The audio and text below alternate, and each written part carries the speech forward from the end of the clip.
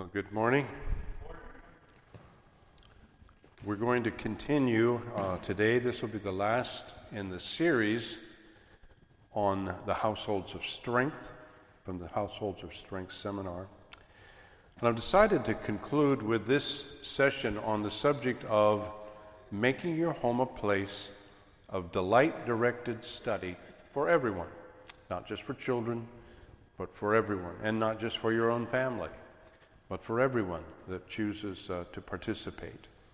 I remind you that God is good and that His mercies are new every morning, that He is a God who knows exactly how we are designed and made, and therefore He's able to respond to all that He has made us to be. Now, I want to point out as we begin here that every human need manifests itself as a God-given appetite for something good. And the satisfaction of every God-given appetite is a source of great pleasure to us. Now, it didn't have to be that way, but it is that way because God is good. I mean, think about it. We have the ability, the remarkable ability to see in living color. Okay? I don't know if some of you are around when color television came on the scene. It was dramatic, okay? All of a sudden, everybody was in full color. Well, think about this. Not all the animals have the ability to see in color. But God must have looked at a sunset and thought, that is so beautiful. It's expensive, but let's just go for it. Let's give them color sight, so they can enjoy this beautiful sunset as well. There's so many things that we need in life, and you will notice that the satisfaction of each of those needs is a great joy to us. We enjoy the satisfaction of those desires because the desires are put there by God for our good. Now, we're talking about education here today, and so I want you to stop and ask yourself, what would it cost to provide a boarding school education for your children? So I went and looked around and found a few websites on really nice boarding schools. And one of the ones that I found was the Baylor School in Chattanooga, Tennessee. There's a campus right there. It was founded in 1893 as a co-educational prep school right there on the outskirts of Chattanooga, Tennessee. So what do you think it costs?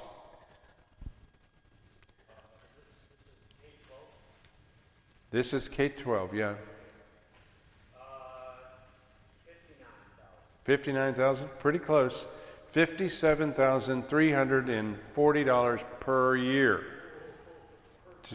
Per year. Now, if you want to save a little money, you can go. Let's see, let me get the name of it here. There is another school that is a competitor of them. And where is it now? Oh, come on now. I lost the name of it.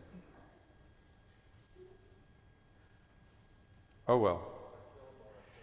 It's only $54,955 a year. Now, what do you think is a reasonable budget for homeschooling for a year? Yeah, I've got $2,000 as an average, and that's if you're buying your curriculum by the pound, okay? You don't need as much money, but think about, what does a boarding school offer you? It offers you a lot of interaction with the faculty. It's a live-on campus. So you're there 24 hours a day, and you're interacting with your fellow students constantly, and interacting with the faculty constantly. It's a total way of life, living on that campus. You get a lot of personal attention in your instruction. And the teachers notice when you're ready to go on to the next thing, or when you're bored, or when you're not being challenged enough. They notice that and they adjust everything to respond to those needs. Well, that is what you get when you homeschool. Homeschooling is boarding school education for the rest of us. Okay? We don't have the $57,000 a year, but we do have the ability to make sacrifices. Often you have a mom staying home and not working, but the consequences of this decision are huge. If you manage your household as a place of delight-directed, home-based study and instruction for everyone in the family, not just for the children, you can have all that the boarding school has to offer for just a fraction of the cost. Now, in Deuteronomy, in chapter 6, verses 6 through 7, we find that this way of life is actually a commandment. We're told, "These words that I command you today shall be on your heart." Now notice, it starts in your heart. We're going to get into that in a bigger way in a moment. "And then you shall teach them diligently to your children, and shall talk of them." Now, teaching diligently, the word diligently has the connotations of sweat. Okay? You teach it in a way that brings sweat to your brow. You're working at it. But then, having worked at teaching diligently, you follow up with that by talking about these things when you sit in your house, when you walk by the way. We could add when you drive, when you're riding in the car, when you lie down, and when you rise up. Again, it's a way of life. It's not a program, it's a lifestyle. And the result of that is that home-based education is one of those old paths that we've been told is where the good way is, and this is where we find rest for our souls. So many problems in our lives today can be traced to the impact of trying to use outside agencies, outside institutions, outside organizations to provide what used to be the normal responsibility of a household. Not just a Christian household, just a household. We have walked away from that picnic basket with all those goodies, and now we feel like we've gone too far to go back, but we haven't. God tells us, ask for the old paths, where the good way is, and you'll find rest for your soul. And so, for those who are living in the season of the scholar, based on this principle of the seasons of life, the household is going to be a place of study. It's a place to learn, and we want to focus not just on children, but also on the rest of the family as well. But let's start off by looking more closely at the children. So, you got a nice quiver full of arrows there. Those are really nice arrows. Can I see them? Do you mind if I aim them for you? Now we should never be surprised if we are wounded by the members of our own household if we have allowed an enemy to aim our arrows for us. They have a way of pointing them at us rather than pointing them at targets that we would have chosen. So I want you to be wise to manage your household as a place of study and instruction for your children. And it's in Psalm 127, in verses 4 through 5, that we find this reference to children being like arrows in the hand of a warrior. Now, this has gotten a lot of attention in the media over the last decade or so, as they take issue with the idea of a quiver full of arrows. Well, we didn't make that up. That's in the Bible. That is part of God's Word. So your argument is with God, not with us. But it says, "Behold, children are a heritage from the Lord. The fruit of the womb is a reward." So somewhere in your youth or childhood, you must have done something, and God is rewarding you. And there they are. Now that might feel a little odd, but our children really are a reward. And we are told that they are like arrows in the hand of a warrior. So children have been issued to us by God in the same way that a rifle would be issued to a soldier in time of battle. And we're told, take care of this. Keep it clean. Be ready. You never know when you're going to need this. Our children are given to us, and we should have the attitude of a warrior, in that God's purpose for our children is not just to provide us with comfort, although they do. It's not just to provide us with security in our old age, although they do. Our children are there in order to be used by God to hit targets that are strategic in His battle plan. And so in order for us to do that well, we've got to sharpen them. This was not an age of manufactured arrows coming out of a factory. Every arrow had its unique bent, and the warrior had to take that bent into consideration when he aimed the arrow. In order to hit the target, he might have to aim it a little bit off the target, knowing that it'll go over and hit. So we want to work on the point of the arrow, so it's got a good sharp point. That might be the intellectual training of the child.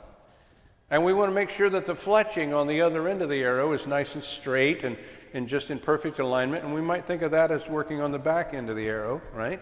Making sure that we've got some character development there and some ability to fly straight and go where you're aimed.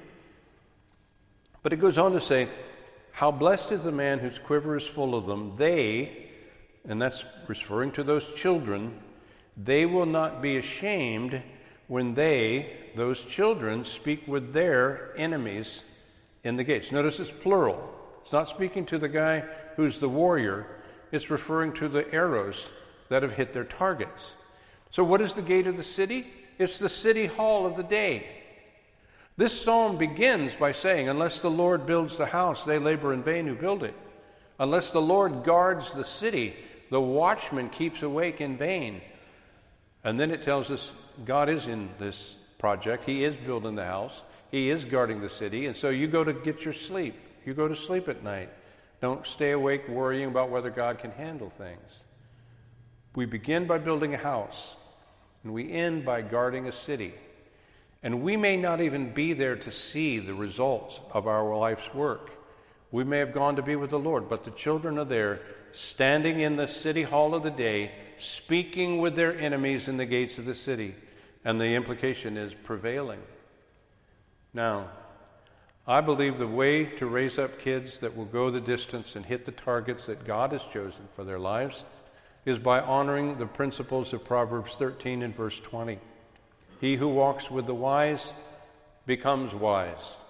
So the first step in success in homeschooling is for you to be wise. If you're going to be a companion of your children, we want to make sure that you're going to be a good influence. So we want you to grow up. We want you to gain the knowledge and the skill that you need in order to be the companion that they need. Now, when we send our kids off to a conventional school situation, not just public school, it's not unusual to find damage done where attitudes are affected.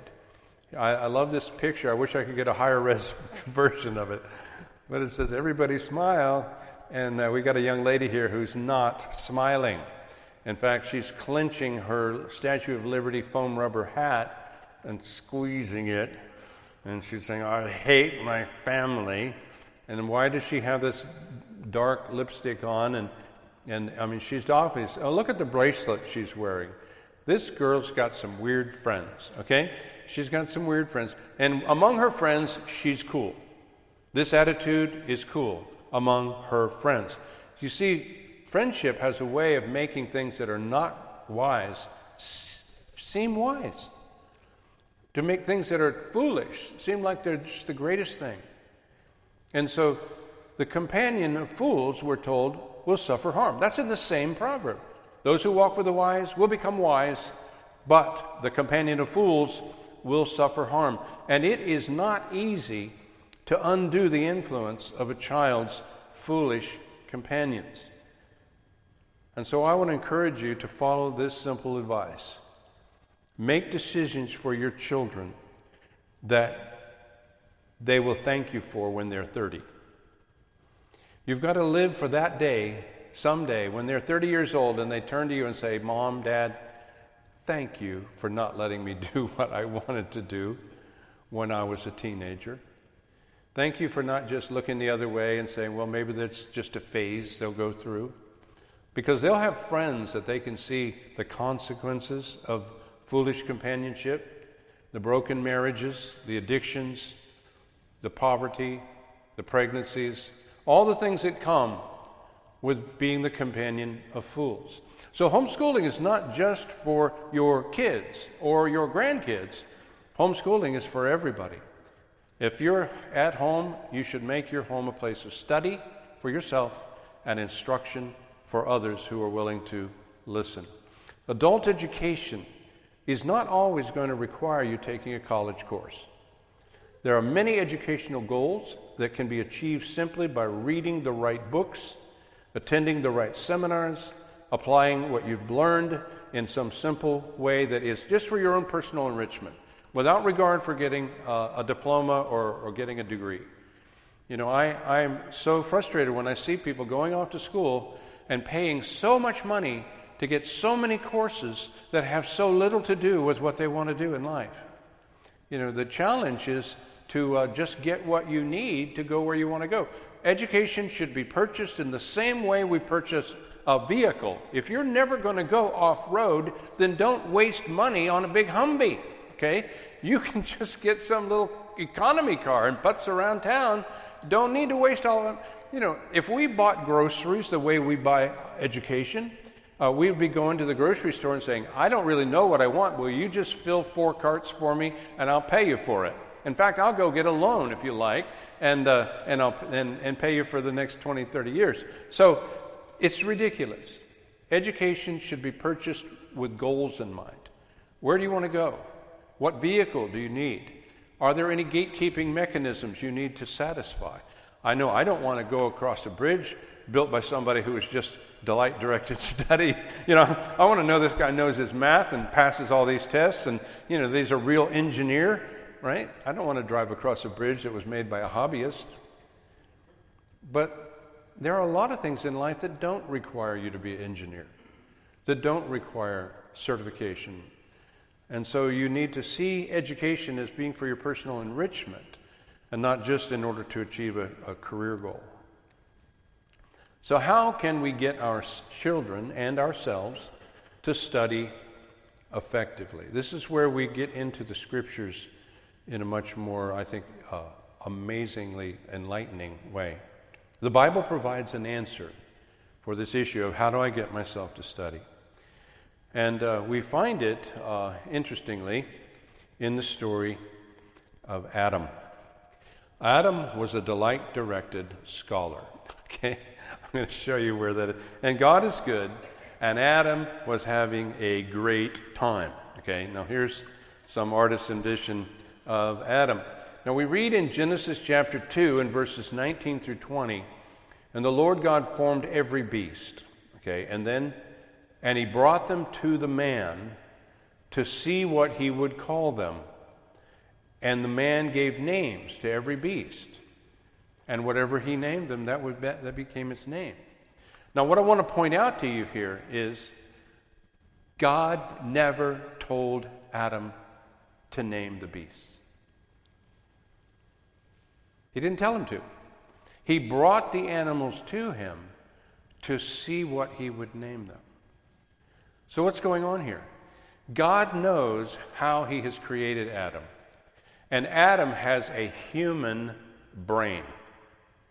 And it is a brain that loves to organize things, that loves to categorize things, that loves to name things. God designed Adam to be very much a scholar. And as a scholar, you don't just learn things for yourself, you learn things for others as well. And you bring that knowledge into a form that others can share. And so when God says that he named the animals, and then whatever he called them, that's what they were called from that point.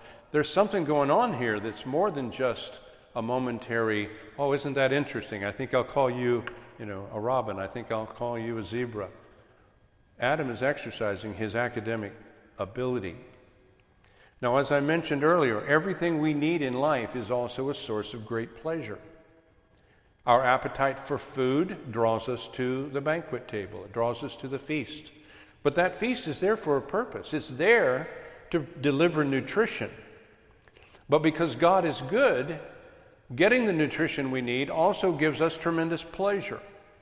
But there's another aspect of food that we see all over the Bible, and that is that this food is not just to draw us to the banquet table. It wouldn't need to be a banquet table unless there were going to be other people drawn to the same table.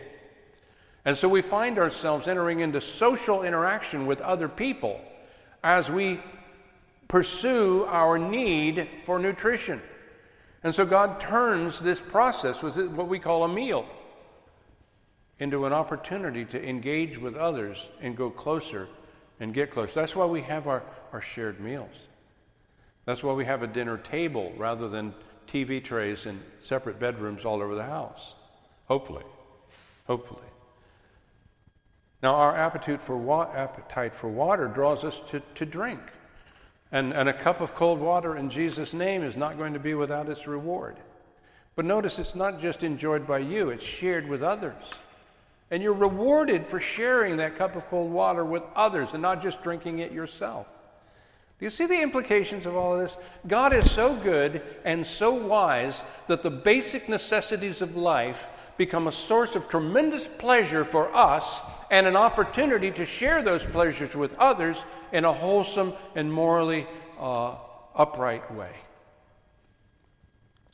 But when we separate the pleasures that God has provided from His purposes for providing those pleasures, they become evil. When we begin to hijack a God-given appetite and turn it into an opportunity to sell poison, things that just do harm, that don't deliver, and I mean this in the very literal sense, that don't deliver the goods, then it becomes evil. And when you look at the world around you, you see institutions and organizations and associations that are all about hijacking the God-given pleasures that God has created and turning them into an opportunity to make a profit by doing harm. Now, it doesn't have to be that way, but it often is that way because we are a fallen race in a fallen world, sinning and being sinned against until the Savior comes and rescues us from that mess. Those are the kingdoms of this world, the dark, foolish, sinful kingdoms of this world, the kingdoms of soft drinks, right? The kingdoms of junk food, the kingdoms of alcohol, all these things that could be done in a wholesome, healthy way, but they're not because it's not that profitable to do so, evidently. My point is that we get to come into that scene and do things better. We get to do well for ourselves by doing good for others rather than doing harm to others. So, I discovered the reality of this principle that the appetites of the mind draw us to a feast in my childhood. I was 10 years old, and my mother took me to Kresge's department store, and there I met my first turtle. Have I told you guys this story yet? Okay, because I forget who I talked to. Okay, so I go to Kresge's, and there I wandered off into the pet department the way you would when you're 10 years old and your mom takes you to Kresge's. She's over in the section with cloth and stuff, you know. And so I'm over in the pet department, and there's this one aquarium, and it's filled with turtles. And one of the turtles was a little gray ridgeback turtle that was just looking at me like he wanted to talk. Have you ever looked a turtle in the face? They look like they're about to say something, and you just want to, okay, go on, say it. Well, I fell in love with this turtle, and so I pleaded with my mother to buy me this turtle, and she did. And we got a little glass squat bowl with blue aquarium gravel, you know, ugly, man, and a porcelain figure of a castle for some reason. Huh? You got the same one, okay. And so, and a little canister of turtle food. And we take this home, and I put it in my bedroom, and I just sat there and just looked at this turtle. And then a few days later, I'm out in the woods, and a box turtle is walking by. I think, I've got to have this turtle, and it's free. So I take it home, and I got 2 turtles. And then I'm down in the creek, and I see a pancake turtle, the ones with a little pointy nose that comes up and gets a little breath of air. I got him. I brought him home. Pretty soon, I've got 2 wading pools in my backyard, one for wet environment for for the snapping turtles and the pancake turtles and the red-eared sliders and the painted turtles. And over here I've got my dry environment for my box turtles and my terrapins and my tortoises. And by the end of the summer, I'm going to shorten this story, I had 38 turtles. So this is Turtle World, okay? And my friends they're not really my friends. My neighbor, the kids who live in the neighborhood, they didn't like me. So they're looking over the fence, and they're seeing all these turtles crawling around and jumping and doing things, and they think, man, Greg is weird, and I'm having so much fun. And so, but then fall came. Well, actually, I began drawing pictures of the turtle. I began to read the encyclopedia about turtles. I began to draw pictures of the turtles. I started journaling so that I had a record of what they ate and their habitat and their dietary needs and all these kind of things. And some of it I didn't understand, but I recorded it anyway because I just copied it out of the books. Went to the library and got as many books as I could on turtles. First, I just looked at the pictures. Then I read the captions. Finally, I started wading into the text, and now I'm reading, and I'm just having such a wonderful time. But then by the end of the summer, I got to turn them all loose because they have to hibernate. I'm a young herpetologist. I know these things. And so I had to release these turtles into the world and back to my one little razorback turtle in my bedroom. Now, as I look back on that, I realize that if my parents had just noticed there's something odd about Greg, he's really into turtles, Maybe we should take him to the Museum of Natural History here in Dayton, where they've got really big turtles and a lot of other reptiles and amphibians. Who knows what would have happened if they had just fed my delight a little bit, but they never did. They never thought of taking me to that. I found out about that as an adult later. But the story of Turtle World is an example of Psalm 111 and verse 2. Great are the works of the Lord. These are his works of creation. They are pondered by all who delight in them. And I've looked at the phrasing and the grammar of this passage, and this is the most accurate translation of this from the Hebrew, okay? Now, some people, it amazes me how in so many cases when they're translating a Bible verse, if they don't have any great interest in the consequences, they'll rearrange words and they'll use different words. But the fact is that this word delight means a deep level of processing. Delight is to your mind what delicious is to your palate. Okay? When something's delicious, you savor it. When something's delightful, you ponder it. You treasure it. You remember it. It's all about the mind. And so when people say that chocolate, for instance, is delightful, you need to say, no, it's not. Chocolate is delicious. Now, if you're interested in the molecular structure of chocolate when it is heated and turned into a chocolate bar, now that could be delightful because that's the mind. But when you're talking about how it tastes, that's delicious. And we need to hang on to the accurate use of these words and don't let modern usage spoil it, because the word delight goes way back in history. Delight has to do with the mind. Now, all of this kind of went by the wayside for a while, but when I went to Bible college, I discovered that delight-directed study was back. And in Psalm 119, verse 16, we read, I delight in your statutes. I will not forget your word. In Bible college, you have to understand, I was coming into Bible college as a high school dropout. At the age of 15, I dropped out of high school, and I traveled around the country, and I finally came to Christ in Southern California. I went back to Ohio. I met my wife, Sono. We married. And then God called me into the ministry. I knew I needed to go to Bible college. And yet I didn't even have my high school diploma. So I had to get a GED. I had to take remedial courses at the community college in order for the Bible college to even accept my application to come to college. But once I was in Bible college, I was very intimidated. It's a small Bible college, and the smaller the college, the thicker the textbooks. It's like they've got some identity fears or something, and they feel like If we don't use thick textbooks, we won't be a real Bible college. And so they had really thick ones, and I was learning hermeneutics and homiletics and Koine Greek and all this stuff. And that's when I discovered this is in the Bible. My turtle world is in the Bible. It's a delight-directed study. And so I began to research this idea of delight in other places, and lo and behold, other great minds, besides my own, had found this before.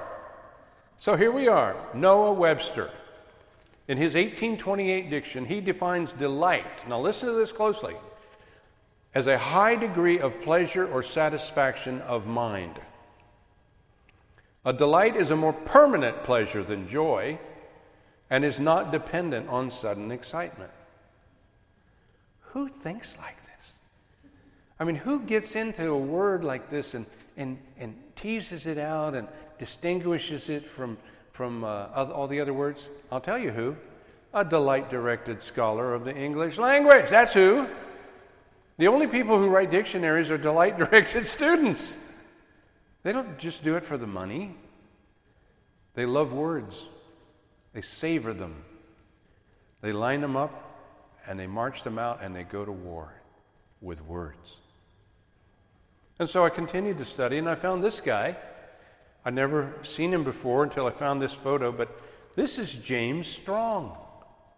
He is the author of Strong's Exhaustive Concordance. And the reason it's called exhaustive is because the book is so heavy, if you carry it around, you'll be exhausted. No, it's because it's a thorough book, right? So he noted that the Hebrew word for delight denotes pleasure related to some matter of value to the mind. I didn't make this up. This is what the word delight is all about. Now, who counts all the times that a word shows up in the Bible and records it, and then count another word and sees how many words there are like that? A delight-directed scholar of the Bible, that's who. James Strong was a delight-directed scholar of the Word of God. Now, there are others outside of the Christian community, but Marie Curie writes, "All my life, through new insights of nature, made me rejoice like a child." She's a delight-directed scientist.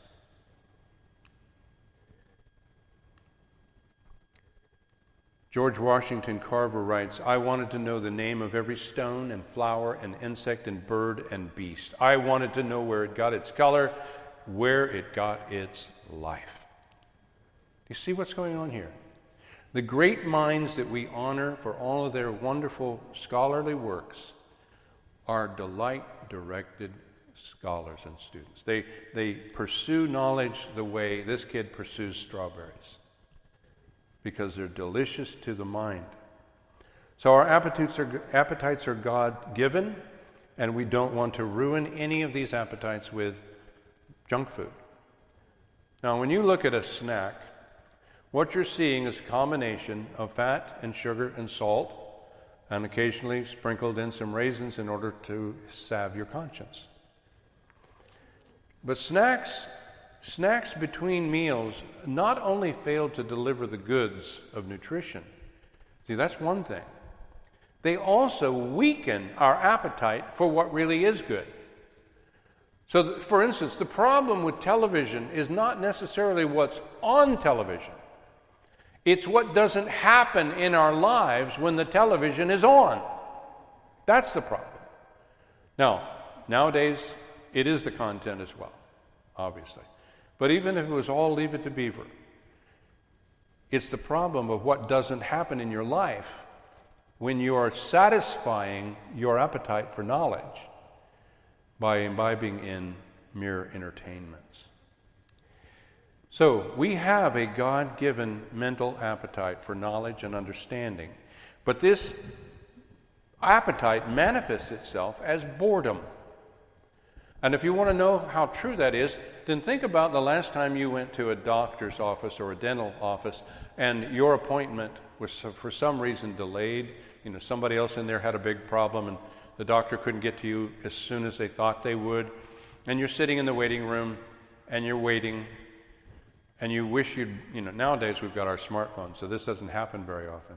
But let's say you forgot to bring your phone, and you're sitting there and you don't have anything to read, and you look over at the coffee table, and there's all these magazines they can hardly give away.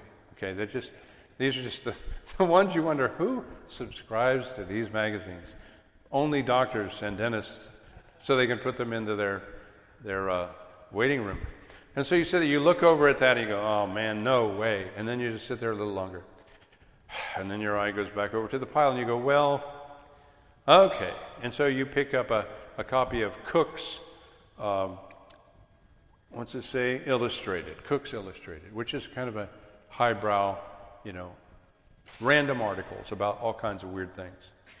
Now, until you get into it. And what happens is you stumble upon an article about coral reefs and what's happening to coral reefs around the world and how pollution is affecting them. And you see pictures of before and after. And you're going, wow, this is really interesting. And you're drawn in, and your mind is like munching on this article. And pretty soon, there's a little fire kindled in your mind, and it's starting to become voracious. And you're wanting to know more.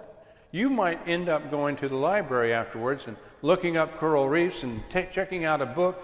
You see, what's happening is once a delight is established in your mind, it wants to be fed. So it's not just a delight in knowledge in general. We have a tendency to get into some specific area of interest, and then we want to go deep with that.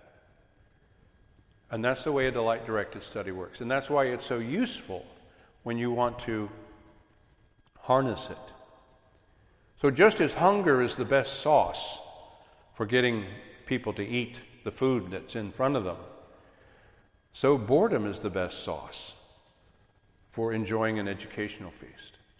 And rather than rushing to satisfy a child's boredom with any and everything that will make them feel better, instead, we harness this appetite. We use this appetite to draw them to the feast of what is good rather to the junk food snacks that satisfy the momentary boredom but don't deliver any long-term value.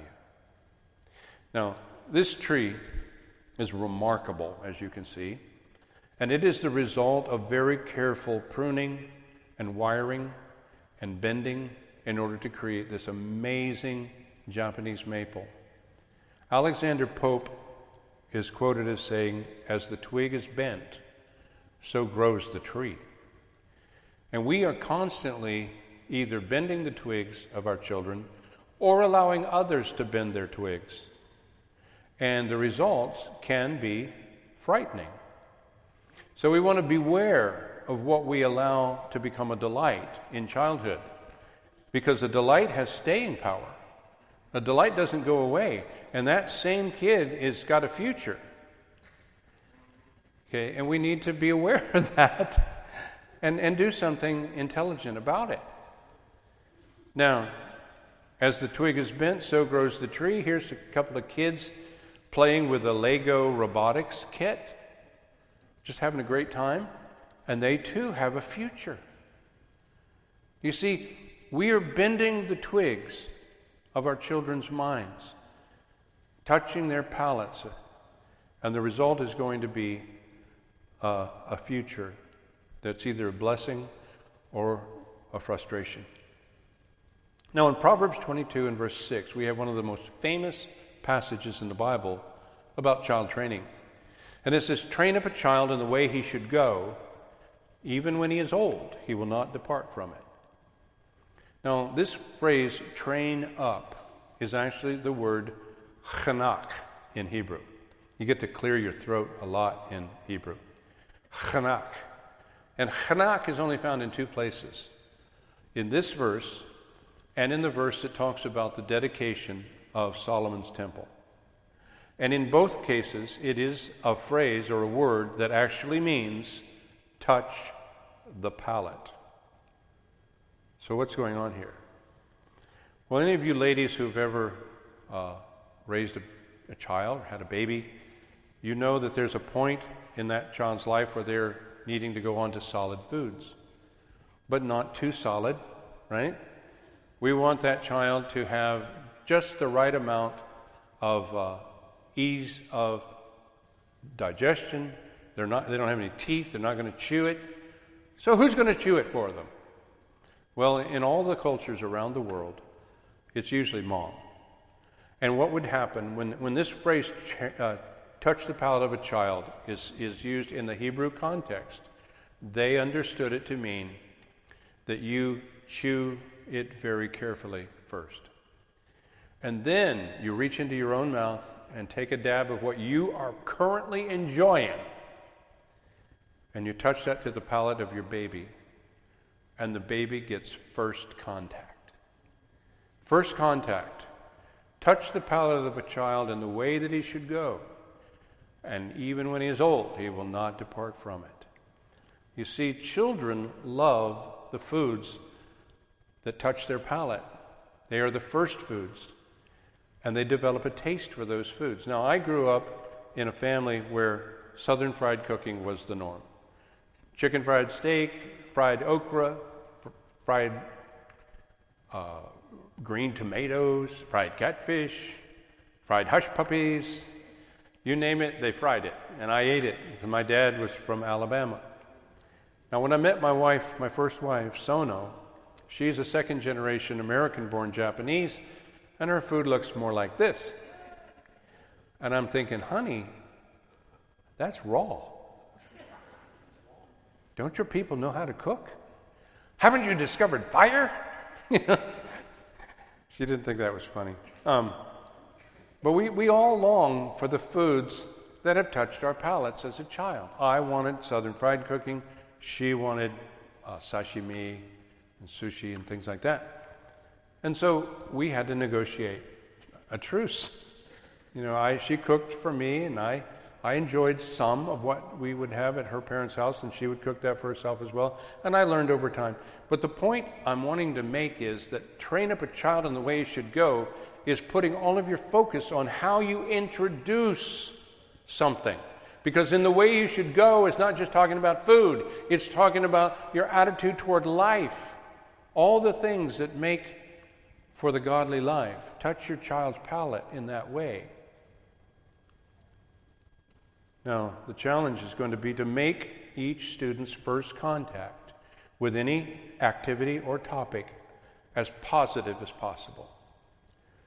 And we can do this best by enjoying the topic ourselves first, and then sharing what we have been metaphorically chewing on with our student with an authentic enthusiasm. You see, enthusiasm is contagious. It's like a mental sneeze, just not as gross. Now, so the question then is, what do you want your children to love? Think about it. What would you like your children to love? Well, what have you been chewing on that is worth sharing with others, sharing with them? If you want your children to love prayer, you won't get it by saying, have you prayed yet? You don't have breakfast till you've prayed, young man. You get back up there to your bedroom and you pray. And then you can come down and have breakfast. Now, I know I'm sounding like a Southern somebody, I'm sorry to all the Southerners I'm offending. But that attitude is out there. And a lot of kids go, man, do you think they're really praying up there in their bedroom when you do that? But what happens if you allow them to catch you praying? To come upon you and you're on your knees and you're just enjoying the presence of the Lord. And you notice that they're there and you go, oh, come over and come kneel beside me here. Let's pray together. Let's go before, what's in your heart that you want to talk to God about? I just love to spend time in His presence praying. And so if you touch the palate of your child with a taste of your own delight in prayer, you can raise up a child who loves to pray. Because it's like their first taste of something good. Likewise, if you touch the palate of your child with your own taste for Bible study, your delight in Bible study. You can raise up a child who loves to read God's Word, who loves to memorize God's Word, who loves to quote God's Word. If you touch the palate of your children with your own taste, your own delight in church attendance, and I call it church attendance here because it involves all kinds of things, the worship service and so on, the listening to the Word of God preached, the fellowship with other believers. You can't impart that to your child effectively if you're not chewing on it first, enjoying it first. And then out of your enthusiasm for it, you touch their palate. Touch the palate of your child with a taste of your own delight in service toward others. When you go and do something, take them with you. Let them experience the joy of seeing someone else's need being met by some sacrifice that you are making together as a family. Touch the palate of your children with a taste of your own delight in hospitality. Benjamin Franklin said that he got most of his education from just listening to the dinner table guests. His father would just bring them in one at a time and talk about all the great issues of the day, and he goes on to become the ultimate Renaissance man. Now, we have something else. There's something more. We have another appetite that's very important.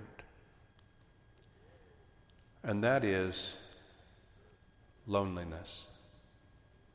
Loneliness is our social appetite. So don't waste this appetite either. Use it wisely. Because you see, the only thing more powerful than a delight-directed study is a delight-directed study with a small group of fellow enthusiasts. One or two other people who are just as delighted as you are about the topic, and who then begin to leapfrog over one another in pursuit of excellence in that area of study. And that's what makes a writer's group so effective. This is how you get excellence. You get a couple of kids or young people or adults together who are delighted in the topic, for instance, of writing, and they begin to pursue it with joy. Again, he who walks with the wise becomes wise. But be careful, because this social appetite can be satisfied with social junk food. And so the local gang is more than willing to touch your child's palate with the use of drugs, alcohol, violence. You look at this girl over here to the side. Doesn't she look like the devil incarnate? Man. A companion of fools will suffer harm. So when we pursue the pleasures of God in ways that honor His purposes for those pleasures, they become both beneficial and life-giving. Boredom and loneliness are two God-given appetites. One is an appetite for knowledge and understanding, and the other is an appetite for social contact with others, connecting with others, knowing others. And these two appetites can deliver great pleasure to us when they are satisfied as God intended, and He intended them to be satisfied in delighting in the mighty and great works of the Lord. So think of boredom and loneliness as two mighty oxen that can draw anyone into a delight-directed feast of learning with a few fellow enthusiasts. So we can harness up these oxen and get them to pull. Now, one classic story of how delight-directed study and the power of companionship have succeeded historically is in the story of this young man. His name is Homer Hickam, and what a perfect name for this story. He is a boy growing up in a coal miner's town in West Virginia at the time when the Sputnik satellite flew over and the world was in awe and in fear that the Russians were winning the space race. And Homer looked up into the sky and he said out loud, "I want to build a rocket." And his friend said, "Okay, We'll help you. And so the Rocket Boys were born. Now these young men went on to form a rocket club in a coal mining town in West Virginia. They were laughed at. They finally recruited one of their high school teachers to take them seriously, and she helped them get some books on rocket science, because in this situation, it really was rocket science. And they began to practice making, I got an engineer in the coal mine to help them build the flanges that they need in order for the fuel of the rocket to come out of the end of the rocket in the right way so it would go in the air, not explode. Over time, they got to the point where they could take their rockets to the state science fair, and they won. And then from the state science fair, they went to the national science fair, and they won. And then Homer Hickam himself went on to join NASA and help to put a man on the moon. It's an amazing story. But this story is repeated over and over again. We just don't have the eyes to see it. Everyone studies. The mind is hungry. It will study. I've had so many people come to me in my homeschooling workshops and say, but my son won't study. Well, what does he do with his free time? All he wants to do is learn to ride that stupid skateboard. He's just practicing and practicing, and then he gets together with his friends to show them what he's learned since they got together last. And I'm wondering, can you hear what you're saying? He's studying. He's studying skateboarding. Everybody studies. These scholars are presenting their work for peer review. They're very serious about what they do. And this cycle of preparing to present to our fellow enthusiasts is a powerful routine that allows us to gain high proficiency in every area of our studies. Historically, this is where excellence comes from. You might recognize these guys if you look closely. This is just 5 of what we know as the Inklings. And you see C.S. Lewis sitting there, second from the right. Now, the 7 Inklings include Owen Barfield, G.K. Chesterton, Dorothy Sayers, George MacDonald, J.R.R. Tolkien, Charles Williams, and C.S. Lewis. These are some of the greatest authors from a Christian worldview. I can't say they're all Christians, but like Dorothy Sayers was definitely a Christian. George MacDonald, definitely a Christian. C.S. Lewis, definitely a Christian. J.R.R. Tolkien, strong Catholic, but they seem to have a love for God. G.K. Chesterton, who knows, he was brilliant. But the point is, these guys are meeting in the back of a pub and sharing their work with one another and welcoming critique from one another. They didn't necessarily like one another's works, but there's some pretty interesting things that came out of this. I love this one line. One of the chroniclers of this whole process says, without J.R.R. Tolkien, we might never have heard of C.S. Lewis. But without Lewis, we might never have heard of Tolkien. Isn't that beautiful? Do you want your kids to go on to accomplish something excellent? It may not be world famous, but just excellence. Then I highly recommend to you the power of delight-directed study with a small group of fellow enthusiasts. It might look like a speech and debate club. It might look like a music group. It might look like a theater troupe. It might be the 4-H club. It could be a journalism club. I love this picture. 1960 journalism club. These people went on to make history in journalism over the course of their lifetimes. It might be an art club. It might be an athletic club.